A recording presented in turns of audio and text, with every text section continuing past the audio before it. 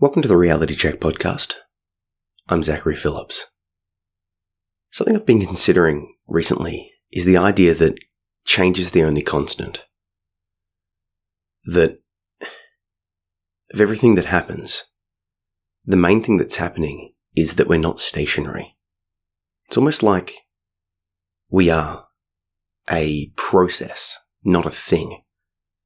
It's very easy to look at ourselves and be like, oh, I am this. This is my personality. This is what I like. This is what I do. But in reality, what you think, what you feel, what you do, what you are is constantly changing.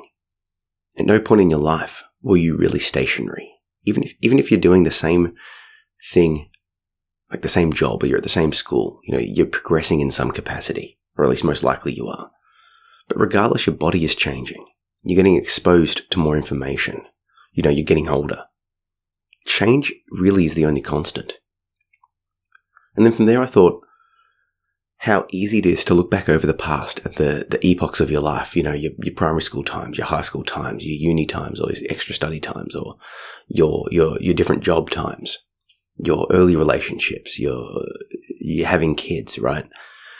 There's all these epochs that sort of you go through. And at the time, it's fresh and new. And the challenges are the challenges. And it's very easy to look back over the past. Think back to the biggest issues you had in primary school or high school.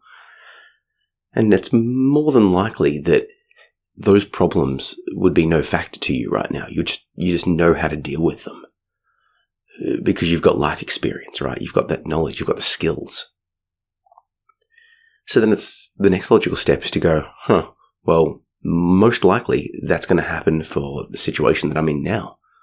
So for me, I'm doing online writing and online work. I've got very young kids, right?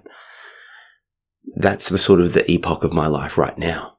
And it comes with its own challenges. Of course it comes with its own challenges.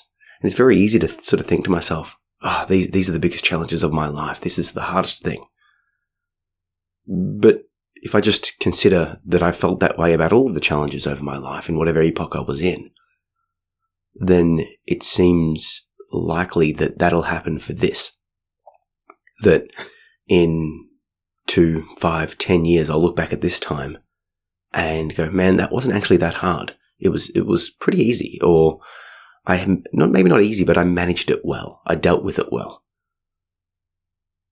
Because there's this risk of waiting to make it, waiting to sort of get there, be there, achieve something before you take a risk.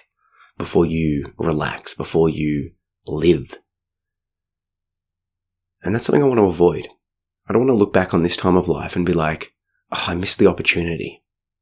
I should have done this, or it wasn't actually that bad. I could have done this thing. What I'm really trying to do is be in the present moment and embrace where I am right now as it is for what it is. Obviously, there'll be things that I miss. Obviously, I won't do everything that I could do and there'll be regret.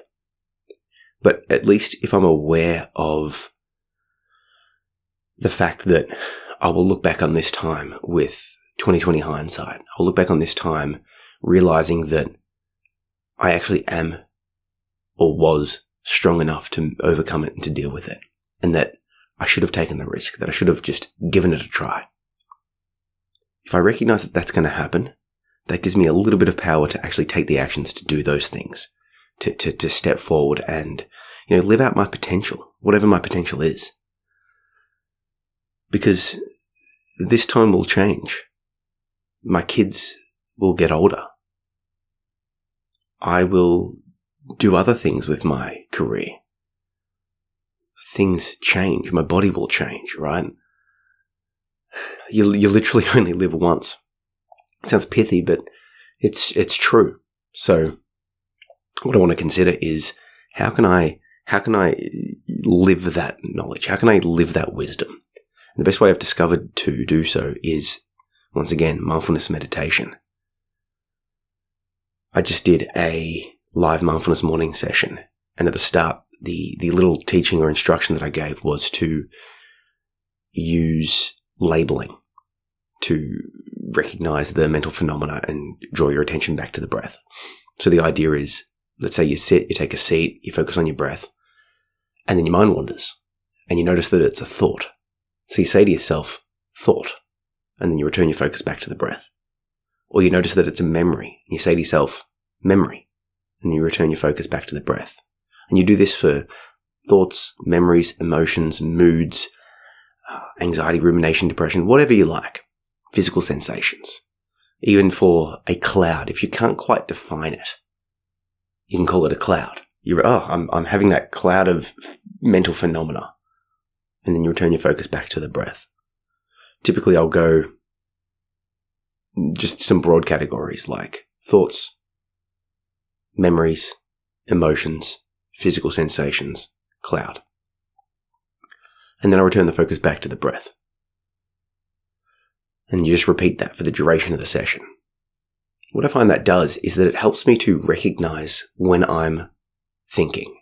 Helps me to recognize when I'm lost in my mind, when I'm not in the present moment.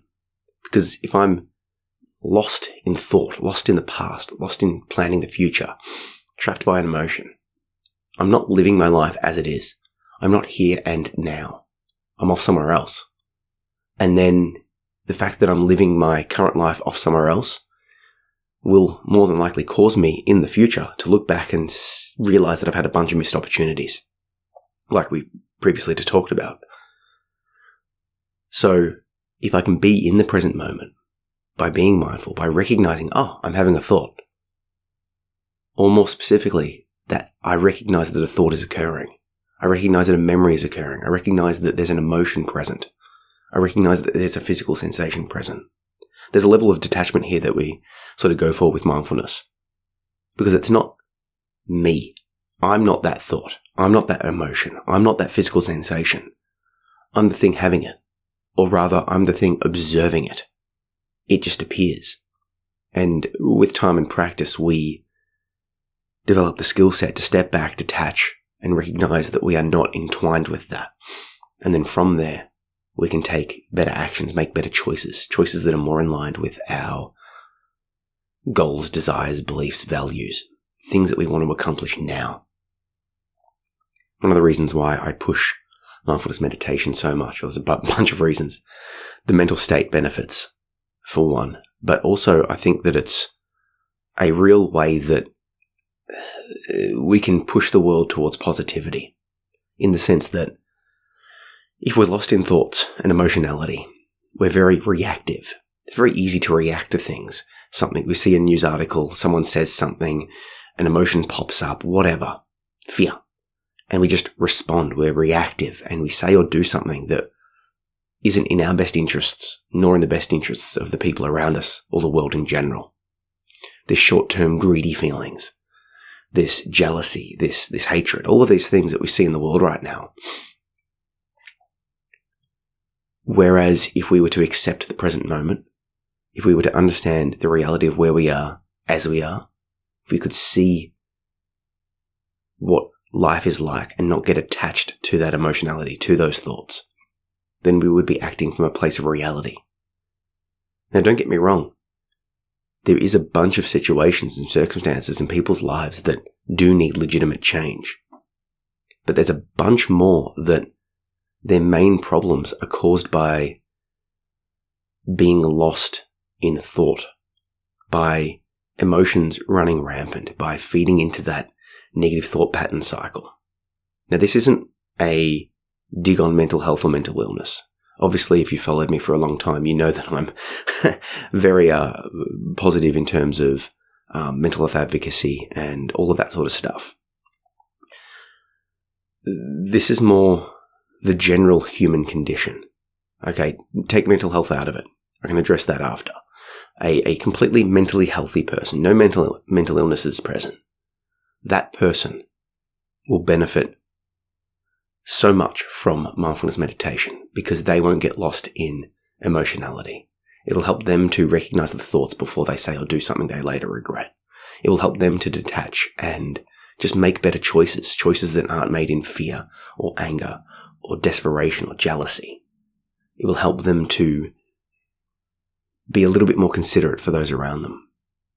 And for those of us that do have a mental illness, it will help us to detach a little bit, to maybe give us a breath where we can do some of that self-care, where we can do an implementation of a intervention strategy.